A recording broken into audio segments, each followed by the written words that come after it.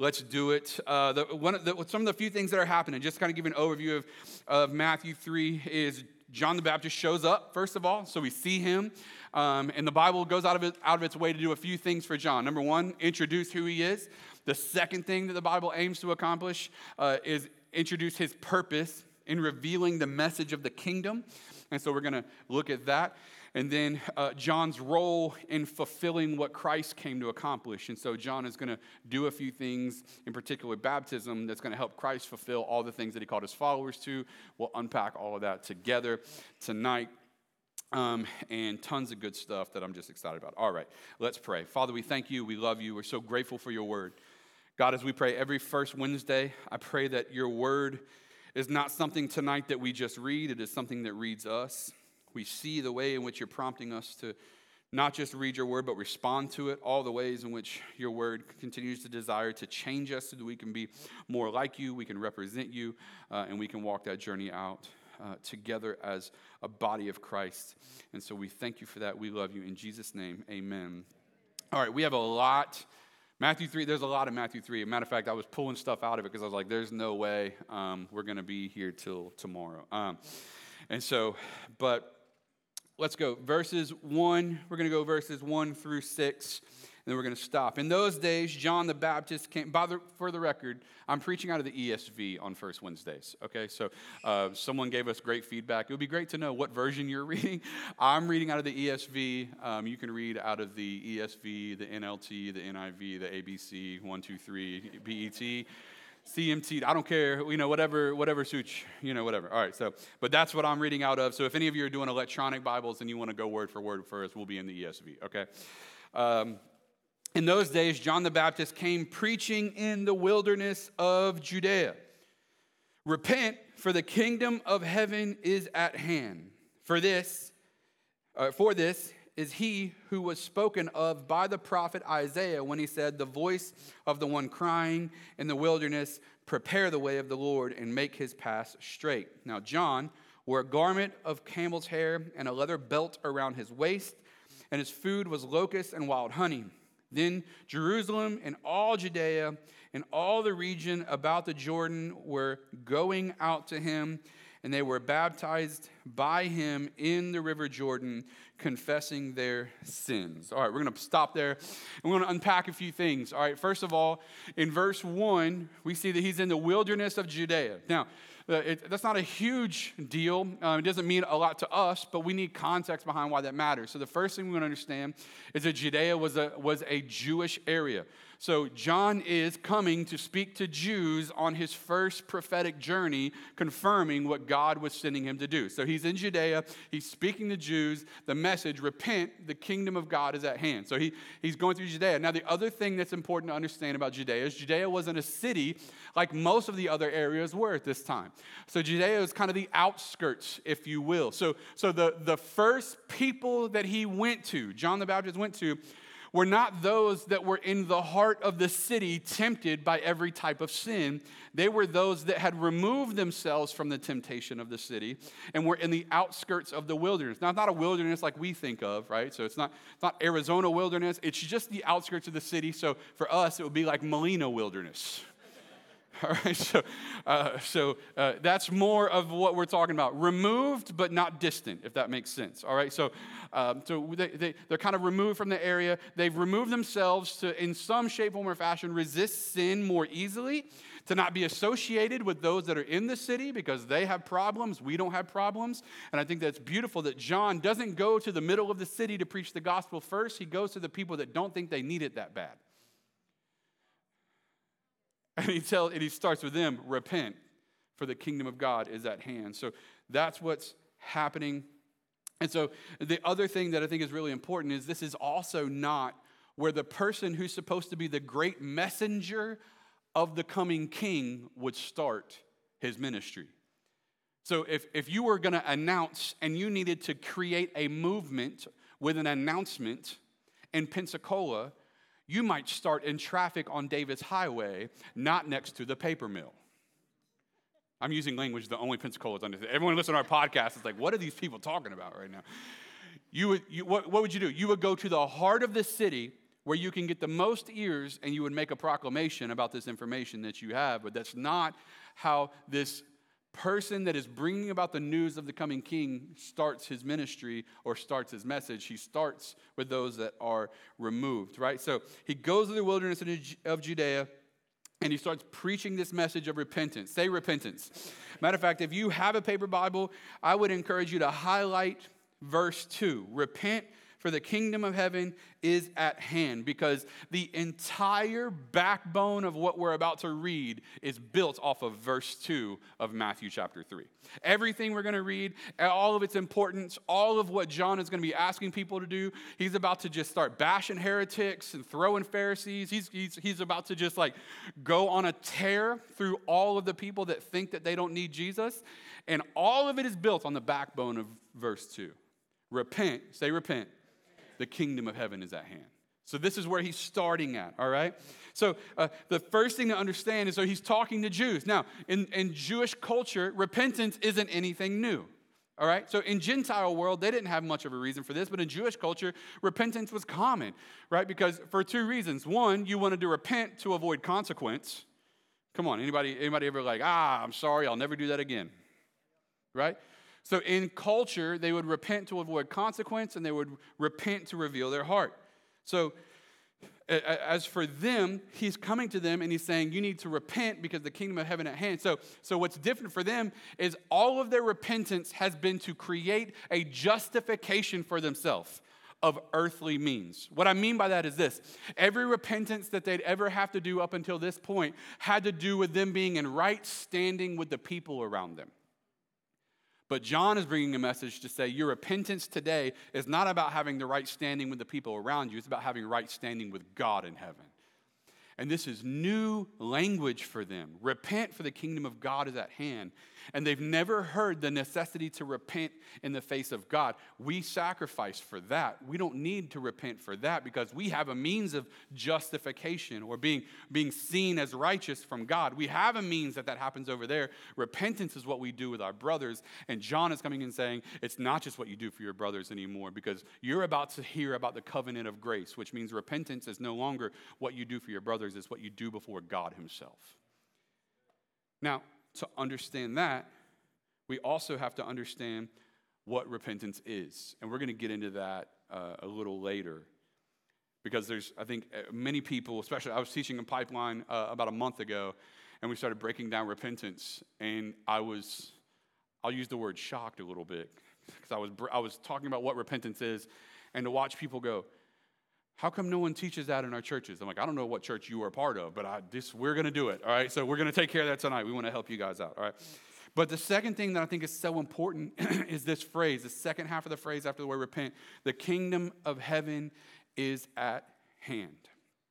Now, this is a huge, turning point in John's language, again, because this has never been heard before. In other words, the kingdom of heaven is nearly present. In other words, the kingdom of heaven is right here in front of us. The kingdom of heaven, it's not even around the corner. He's knocking at the door. Like the kingdom of what we've all been waiting for, the coming king, the coming Messiah, that he's going to rule and reign, it's at hand. So what your grandfather and your grandfather's grandfather and your grandfather's grandfather's grandfather was waiting on ever since we were removed from Egypt, all of what we've been waiting on, it's at hand. And so he's making this proclamation, not just repent because you need to, repent because if you don't, you're going to miss out on the grand thing that we've been waiting for generations. So he's at the door. Christ is the kingdom of heaven is at the door. The coming Messiah is at the door, which I think is interesting language because in Revelation 3, it appears that what Christ does at the end in the book of Revelation and what he's doing in the beginning in the book of Matthew is the same type of language, because in Revelation 3:20, he says, "Behold, I stand at the door and knock." Where is he? Right here. I stand at the door and knock. If anyone hears my voice and opens the door, I will come in and eat with him and he with me, which I love that Jesus came to eat. It's biblical, y'all. the part that I wanted you to get was the standing at the door part. Okay, so that Jesus is literally from Matthew chapter 3, really from Matthew 1, but from Matthew chapter 3 with what John is communicating until Jesus fulfills it and speaks about it in Revelation 3, which John the Revelator has the vision of. It's the same type of language. Get ready because I'm present. And that's what John is communicating. At the door knocking. There's a time to hear the Lord's knocking, listen to me, and in faith respond to the knocking that it would change who you are. So what does a response to Christ's knocking look like? If Christ is at the door of our lives, what does a response to him being at the door look like? What is, if we want to say we want to be followers of Jesus, what does a response to that look like? It's easy, or I should say it's simple. It's two things: belief and repentance. Belief, say belief. And repentance, say repentance. So what does it look like? What is the response to the God of glory wearing flesh and standing at the door to these people? What does it look like? Believe and repent.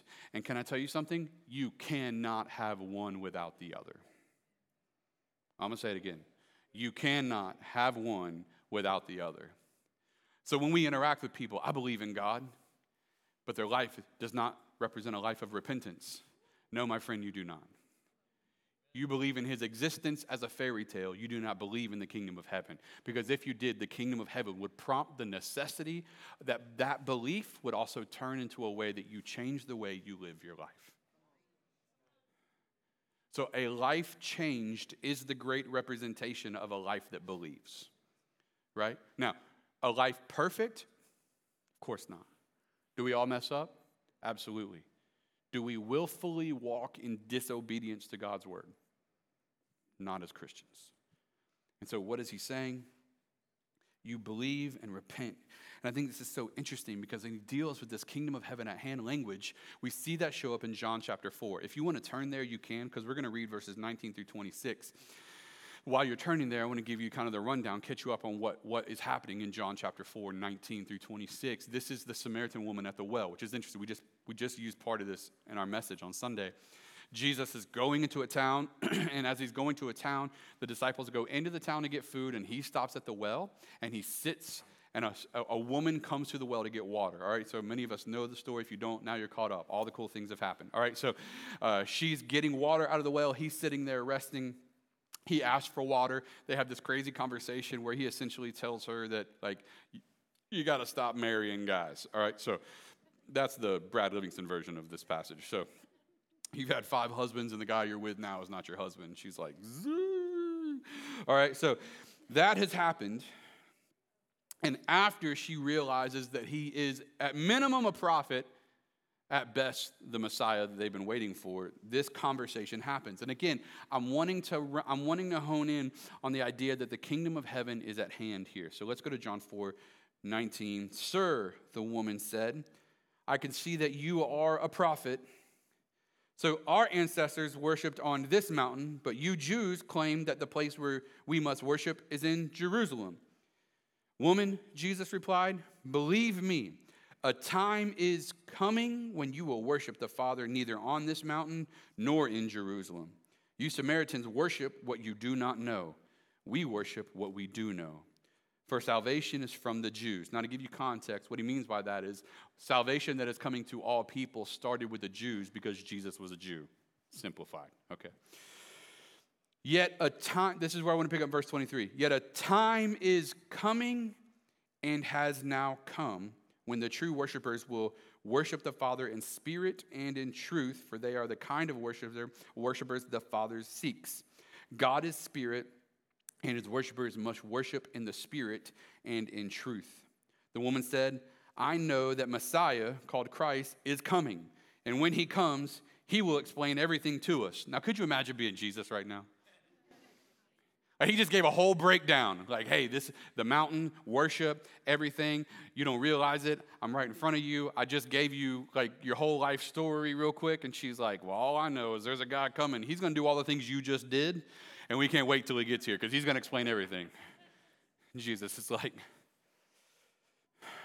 let me simplify, right? So, and what does he respond to in verse 26? Then Jesus declared, I, the one speaking to you, I am he. So Jesus makes it plain. But verse 23, I want you to see what Jesus speaks to the Samaritan woman at the well, because he uses two things. He both confirms what John promised and confirms his presence. Go back to verse 23. Yet a time is coming. What language did John use? The kingdom of heaven is at hand. In other words, it's not here yet, but it's almost present. What does that mean? It's coming. The time is coming. It's almost present. And what does Jesus respond to? By confirming John's words and saying, the time is coming. And then he goes on to say, matter of fact, it's now. What you've been waiting for, what the Jewish people have been, what everyone's been waiting for that has been coming, in this moment, it's fulfilled. And she doesn't know what to do with that.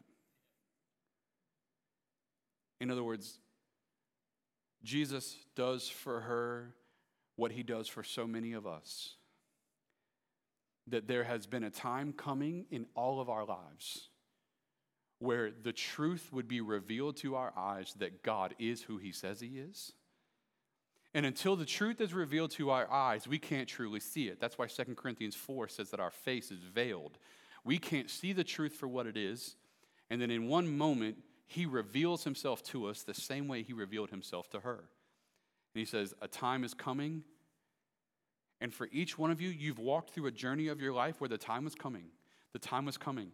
And does anybody agree with me that it was almost like through all of those seasons of life, it was like a groaning in your spirit?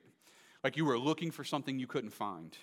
Like you were searching in all the avenues that you thought would give you joy, but they failed you. And you looked for all the areas you thought would give you peace, but they only created more warfare. And you tried to invest into relationships, but those relationships hurt you. You tried to invest into your job, but your career never satisfied you. You tried to invest it into your bank account, but your bank account was never big enough. It was almost like you could put as much as you wanted to in there, but it never quite made you feel the way you wanted it to. You could invest it into children. You can invest it into careers. You can invest it into jobs and houses and money. And all of those things seem to fail because they never fit the cross-sized hole in your heart.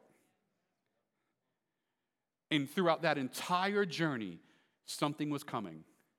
And you could sense it, that something was coming, something was coming, something was coming. And all of a sudden, for you, in one moment, Jesus said, and the time is now.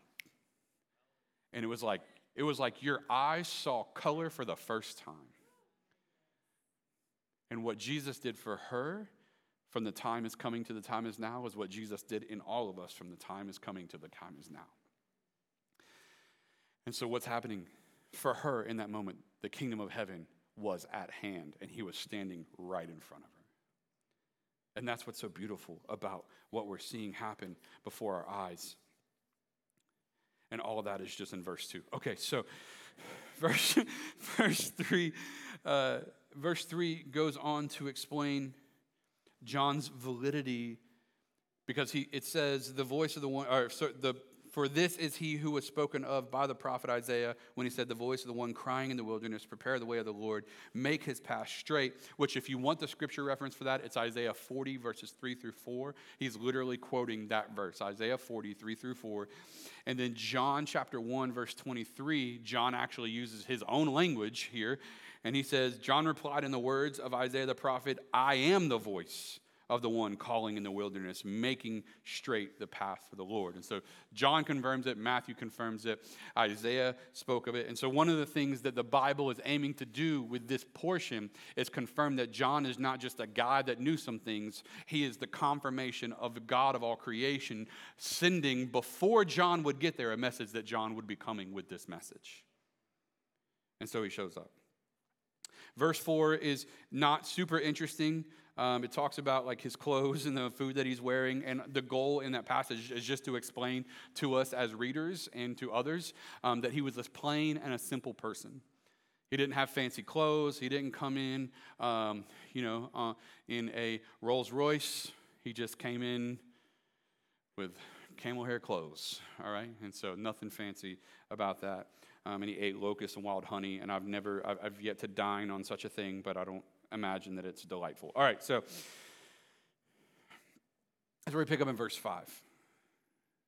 Then Jerusalem and all Judea and all the region about the Jordan were going out to him, and they were baptized by him in the Jordan River, confessing their sins. Now, so there's three things I want to hit at that come out of verse 5. I told you, Matthew 3 is very dense. So there's three things that are happening in this verse that we want to pull out. Number 1 is baptism, number 2 is repentance, and number 3 is confession. We want to understand what's happening in each one of those things. Now, to help you understand, for those of you, maybe you're new to church, or maybe you come from other denominations or other religions, particularly like the Catholic Church. If you're part of the Roman Catholic Church, there's different perspectives on what baptism is. Let me help you real quick to understand.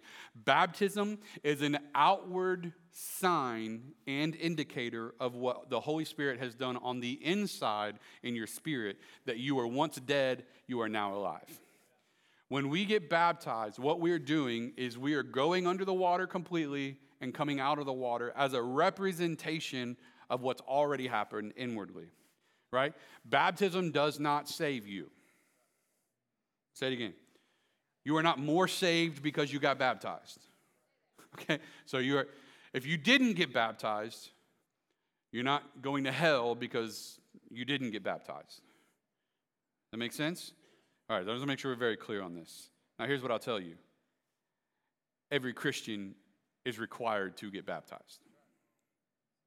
I'm going to say it again. Every Christian is required to get baptized. So, again, it's an outward side of inward faith, number 1. And number 2, it is a requirement for Christians. Say requirement. Just want to make sure we're all on the same page here. Now, not to be saved, but to testify of your being saved. Okay? So again, it doesn't make you saved, but because you are saved, he called you to do it. Now, people ask the question all the time, right? Does someone have to do that to be saved, right? Matter of fact, let's open this past baptism for just a second. Do you have to go to church to be saved? Like, do you have to get baptized to be saved? Do you have to, obviously the answer to those questions is no and no and no. But the question I want to pose to us for just a second is, why in the world did we recently, or maybe not recently, maybe this has been going on for a long time, but how and why did we start using the smallest expectation of Christianity as the means by which we judge whether or not we should do something? Do you have to do that to be saved? Like, imagine if we took that same perspective to anything else in our life. Like, do I have to talk to my wife to be married? No.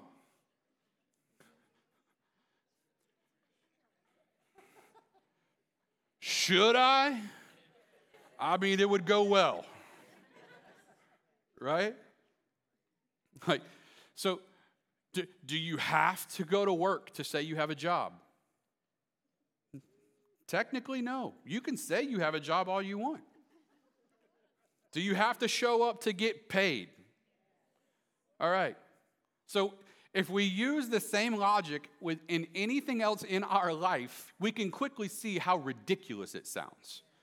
But all of a sudden with our Christian faith, we're like, let's try to just find out the minimum requirements of this thing.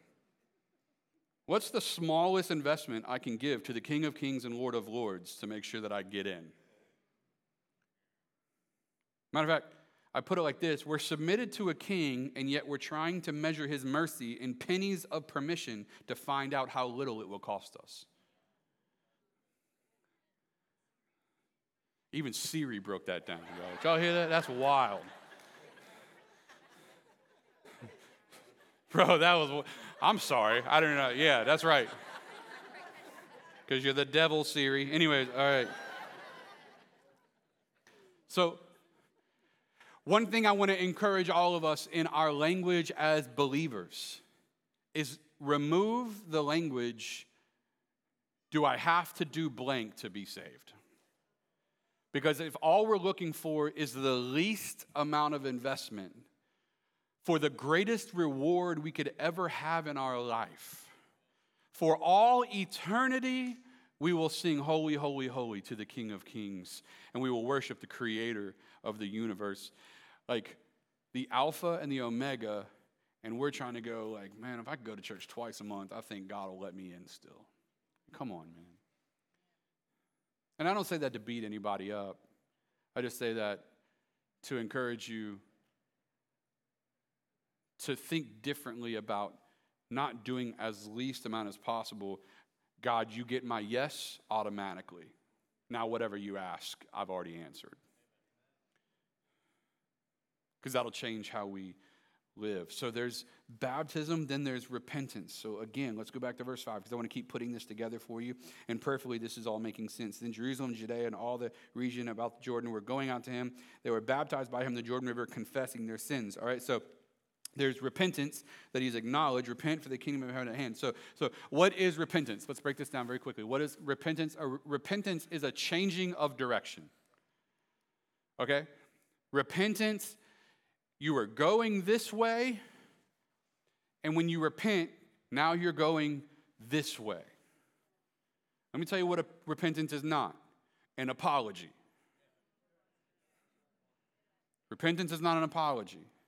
Matter of fact, how many of you have ever had someone apologize to you but not change their behavior?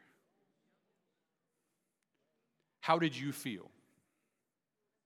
How did you think about it for a second? What did that mean to you? What are words we would even use to describe that? Manipulation, gaslighting, right? And yet, when we claim repentance in our heart, yet do not change our behavior, who is it we're manipulating and gaslighting? But Christ himself. Moving on. So repentance is not just acknowledging we are doing wrong. Repentance is not just apologizing for the behaviors. Repentance is not confession even. Repentance is changing your mind. That was my life, and it is no longer how I will live. And if you don't want to repent, fine. But hear me, just like John the Baptist, just don't call yourself a Christian. Because repentance is the necessity of believers. You say, I don't like that. I don't know what to tell you. And I have had people sit in my office and go, I don't like those parts of the Bible, so I just won't read them. I said, fine. If you don't like those parts of the Bible, A, don't read them. B, don't think that I'm not going to read them just because you don't like them. And C, you should also avoid John 3:16, because if you don't take Romans 9, you don't get John 3:16 either. So embrace it all or don't embrace any of it. Anyways, I'm off my high horse. Moving on.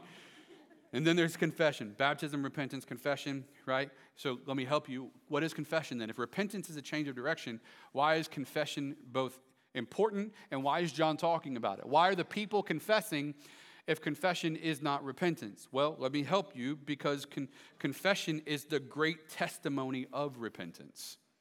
So again, I just want to help you a little bit tonight. So confession, say confession, is the way that we can understand someone has truly repented. So if someone is repented, they've changed direction, they can acknowledge in their heart this is where they messed up, because now it's no longer who they are, it's who they were. So people that cannot confess to an accountability partner, to a brother in Christ, to somebody, people that cannot confess what has happened in their life are people that are still interested in living that part of their life. They have not repented, therefore there's no need for confession. So we confess what we've repented of because we've changed direction. That makes sense? And so that's what happens in confession. The problem is many use confession as the means to avoid repentance. I'm going to say it again. Many use confession as a means to avoid repentance. I don't need to change direction. I already confessed my sins. No. Confession is what you do as the byproduct of repentance, not to replace it. Does that make sense? I want to make sure you guys are getting what I'm throwing down, all right? So because of that, what we need is true repentance that leads to confession, not confession that replaces repentance, because what God is looking for is a change in our heart, not just words we speak with our mouth. And so because of that, God is interested in how we are truly repenting, because the kingdom of heaven is where? Right in front of us. And since the kingdom of heaven is right in front of us, God is saying, I'm interested to know if you love your life more than you love the kingdom that's at hand. Repent and change directions. Again, we'll get into it a little more in just a minute if we have time. So what's happening here is we go to 2 Corinthians 7, 9 through 11, because this is interesting to me, and I want to highlight something for you, because I think many of us deal with, how do I understand if someone is truly repentant? Now, first of all, you may say, that's none of your business. I would say you're wrong, because we are to judge people by their fruit. Not judge them by which we tell them they're going to heaven or hell. Judge them by which we help lead them to a place of repentance. If they're claiming they love Jesus, but the fruit of their life doesn't show it, then we have to lead them to a place of repentance so that their life can show that they truly love Jesus and he's the Lord of their life. Does that make sense? And so since we have to do those things, now what we have to do is come back and say, what does it look like? Well, one of the great tragedies that happens when people repent, which they're not really repenting, they're confessing, is they didn't repent because they wanted to change. They're confessing because they got caught. Right? So because you got caught, you're confessing to what you did, but you have no intention on repenting of it and changing your life.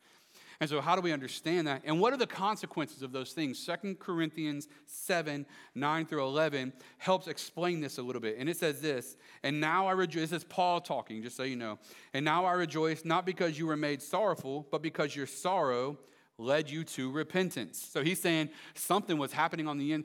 Anybody ever sinned before? And the moment it happened, you were like, it was like God was sitting next to you like, really, dog? He's just looking at you like it felt like that. Anybody, y'all know what I'm talking about? So he says the sorrow, meaning that feeling, led to repentance. For you felt the sorrow that God had intended, and so were not harmed in any way by us. And this is verse 10. Godly sorrow, say sorrow. Godly sorrow brings what? Repentance that leads to salvation without regret. But worldly sorrow brings death. Now, why does worldly sorrow bring death and godly sorrow bring repentance and life? Because worldly sorrow convinces the person that because they feel bad for what they did, they must be where they're supposed to be. But they don't feel bad for what they did. They feel bad that they got caught doing it. Worldly sorrow has a way of convincing us that we've got our heart right because we apologized, when the reality is we haven't got our heart right because we apologized. We apologized because we got caught. But godly sorrow, this is what happens in godly sorrow. Godly sorrow says exactly what David said. God, against you and you alone have I sinned. I may have done all these people wrong. I may have hurt that person. I may have hurt my spouse. I may have done those things. And I'm going to suffer the consequences of what happened on earth. But there's only one person I truly sinned against, and that's God in heaven. And what's happening is God is prompting inwardly that we would respond to him and say, I got to get something right in here. Matter of fact, has anybody ever been brought to a place of repentance about a thing that no one else even knew about? Anybody?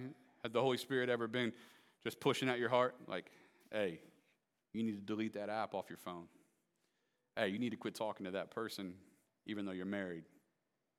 Hey, you need to stop going to those websites. Hey, you need to, come on, anybody had God do that to you? Right? What's happening? Godly sorrow is rising up in our heart. And listen, embrace godly sorrow because it is the key indicator that the Holy Spirit is present in your heart. Thank God for conviction to change who you are, to become like Christ, because it's the key indicator he hasn't left you alone. And I can tell you, the only thing worse than being buried in our sin is being left to our sin and not feeling the Holy Spirit be present with us. And so what do we need?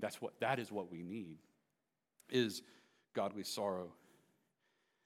And essentially what he's identifying in all of this, because we see that the people are coming from Judea and Jerusalem, and they're coming to John, and many of them are being baptized in the Jordan. So he's baptizing many of them, but based on the language that is used, particularly in the original text, based on the language it is used, a large crowd came, but only a few of them were baptized. Which I think is so interesting, Because you can be hearers, but not doers. There's a great indication that many went out, but few were baptized. That's why James 1:22, but don't just listen to God's word, do what it says. Right? Matthew Henry says this, there may be a multitude of forward hearers where there are but a few true believers. Curiosity of novelty and variety may bring many to attend good preaching and to be affected with it for a while, but those who yet are not subject to the power of it. In other words, a lot of people will pack out churches and they will listen to preaching and they will do all of those things, but they'll never allow the truth of God's word to penetrate their hearts to the point that it brings them to change and become doers, not just hearers of the word. It happened for John, and it's happening today. So, we have to constantly not just be hearers, but doers. I'm going to move quickly through a couple of things. Verse 7. But when he saw many of the Pharisees and Sadducees coming to his baptism, he said to them, you brood of vipers. Come on, that's my dog right there. Who warned you to flee the wrath to come? Bear fruit in keeping with repentance. And do not presume to say to yourselves, we have Abraham as our father. For I tell you, God is able from these stones to raise up children for Abraham. Even now the axe is laid to the root of the trees.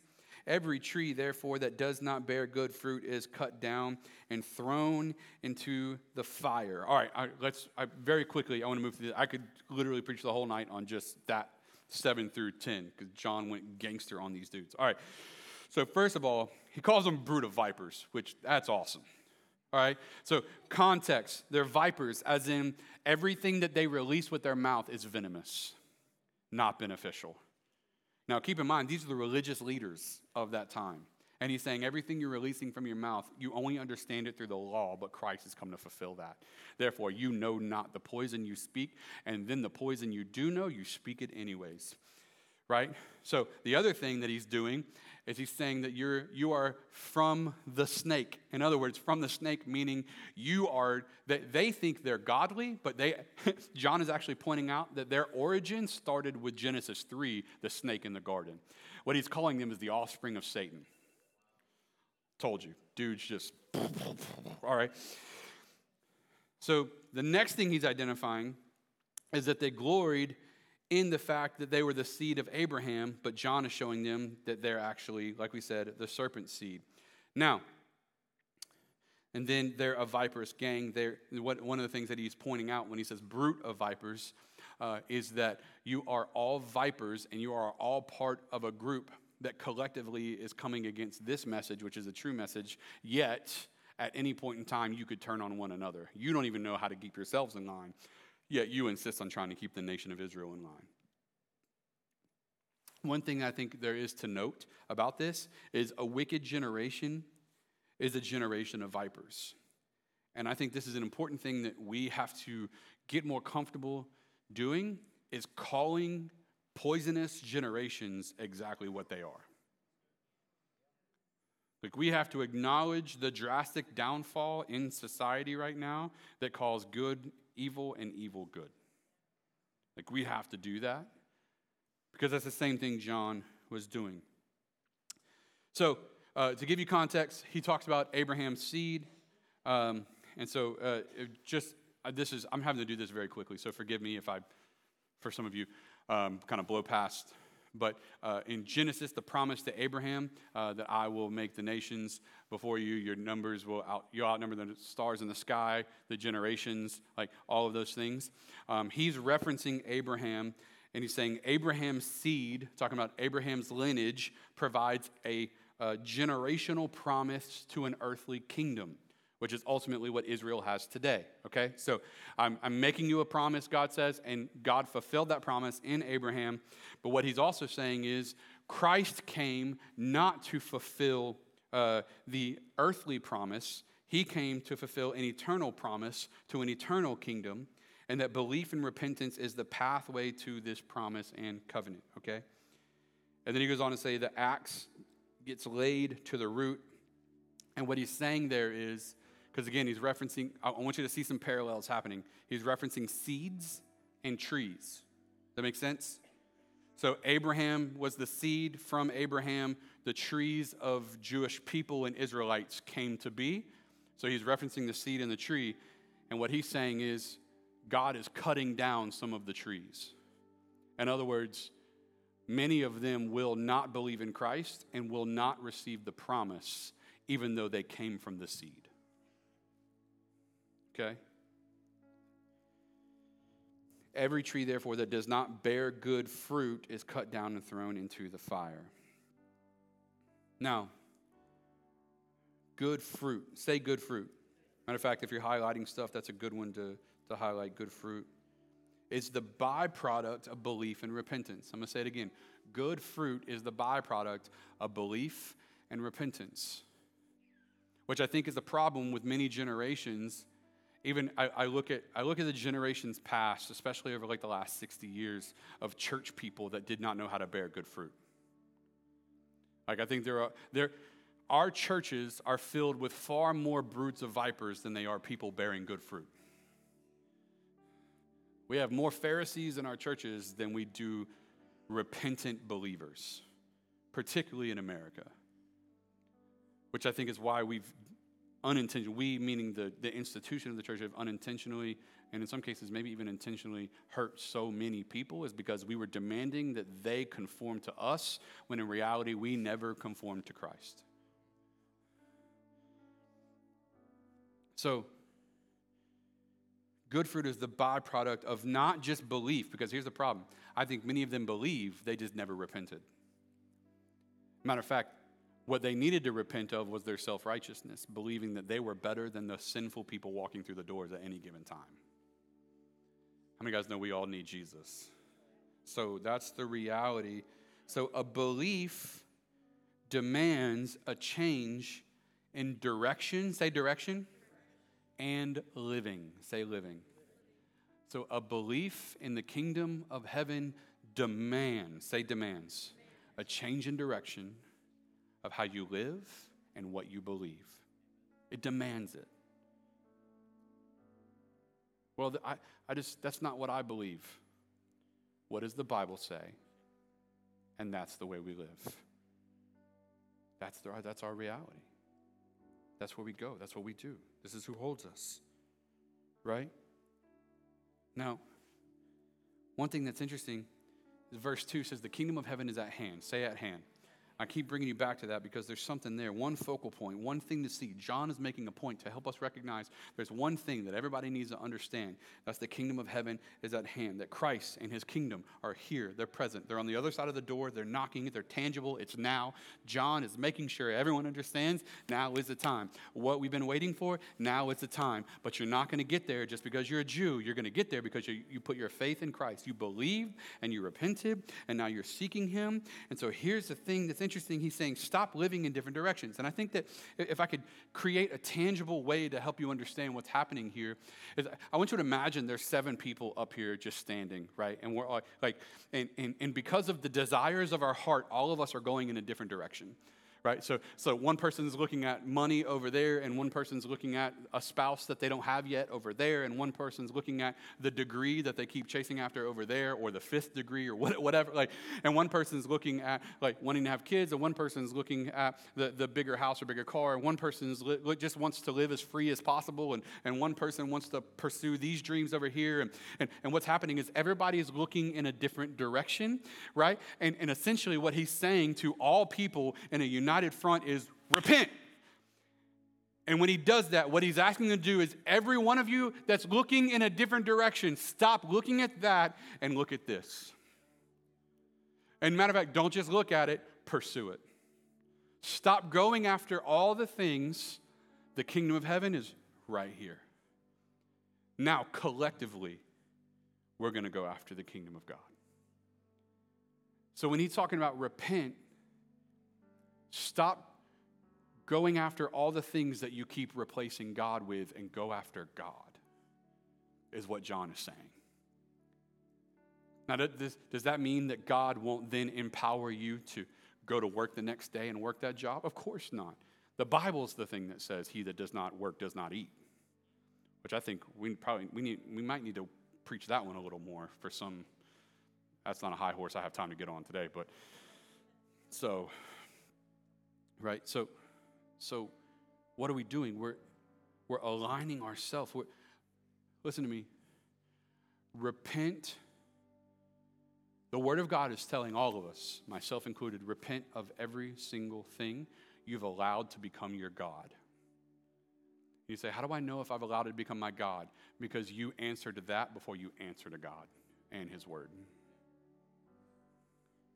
Make your whole life subject to what He says here.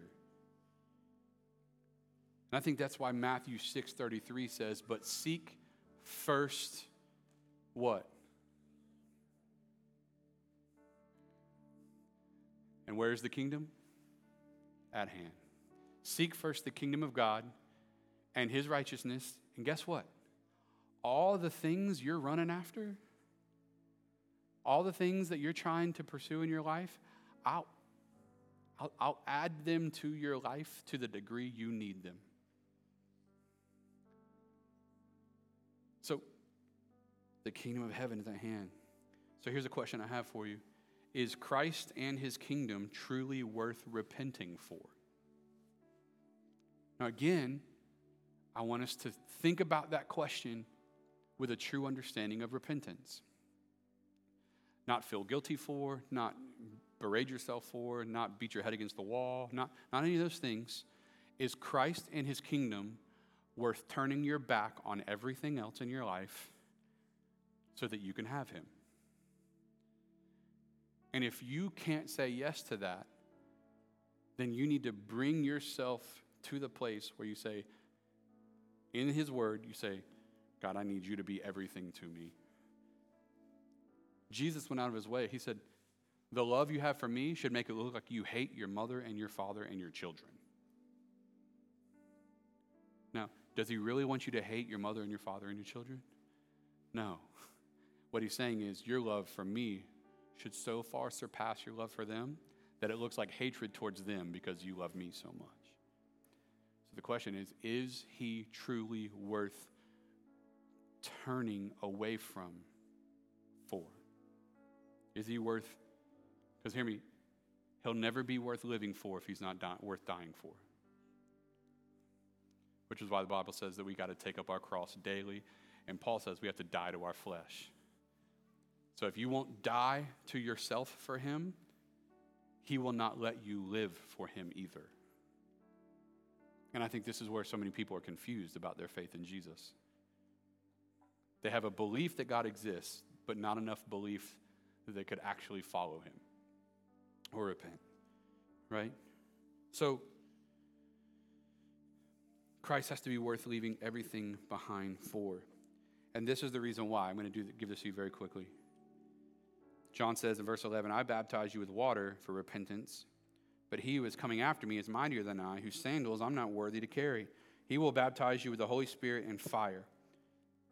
His winnowing fork is in His hand, and He will clear His threshing floor and gather His wheat into the barn, but the chaff He will burn with unquenchable fire. For the sake of time, I'm just going to explain that. So in the farming world, you would bring in the crop, and on the threshing floor, you would use a broom and a fork, and you would crush it into the ground. And as you would crush it into the ground, the wheat and all the stuff that wasn't wheat would separate. And you would go in with the broom, and you would get the wheat out, and then you would burn all the excess.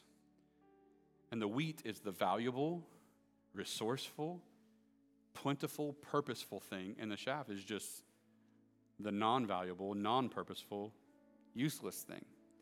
And what John was giving us here is he's saying, Jesus is coming, and He's going to separate the believers from the non-believers. He's going to separate the repentant from the non-repentant. I know you believe in God, but if you are not believing to the point of repentance, you will be like the chaff that gets burned, not the wheat that gets honored. That's what John is saying here. And then we go to verse 13 through 17. I want to give this to you, golly, quickly. Then Jesus came from Galilee to the Jordan to John to be baptized by him. John would have prevented him, saying, I need to be baptized by you. And do you come to me? So Jesus comes to John and says, John, you need to baptize me. And John's like, nah. No, I'm not going to be the one in the history books. You know what I mean? Like, Jesus is like, no, you have to baptize me. And so Jesus says, let it be so now, for thus it is fitting for us to fulfill all righteousness. And what Jesus is saying there is, I will not demand of my disciples to do something that I have not first done myself. So he came to fulfill every component that he asks of believers, even to his baptism. Then he consented. He's like, we need to fulfill all righteousness. John's like, oh, okay. Then he consented. And when Jesus was baptized, immediately, he went up from the water, and behold, the heavens were opened to him, and he saw the Spirit of God descending like a dove and coming to rest on him. And behold, a voice from heaven said, this is my beloved Son, with whom I am well pleased. Now, verse 17 actually breaks up differently in different translations. And I want to reference one of them for a second because I think it helps us understand something that I just want to give very quickly. I don't have time to break it down to you, but I think it is something that we can understand when it comes to fatherhood. And so God speaks, the Father speaks to Christ the Son in this moment. So understand what's happening for a second. Yes, God is speaking to God in the flesh. That is happening. But what's happening is God the Father is speaking to Christ the Son in the flesh in this moment. And he does three things. And if you'll change the translation with me for just a second, beloved Son is represented as my Son whom I love. Does that make sense? Beloved Son whom I love. So what God actually said is, this is my Son with whom I love and with whom I'm well pleased. That makes sense? Okay, cool. I want to make sure you're with me.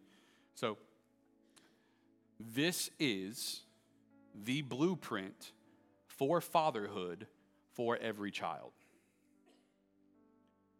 If you're going to father a child, these are the three things you have to make sure are part of your life. Identification. You have to identify it. You are my son. You are my daughter. Identification. Adoration. Whom I love. You'd be shocked how many teenagers I sat with as a youth pastor that said, my dad refuses to tell me that he loves me. With whom I love. And this is the hard part that I think in Western society, this is the hard part. And with whom I'm well pleased.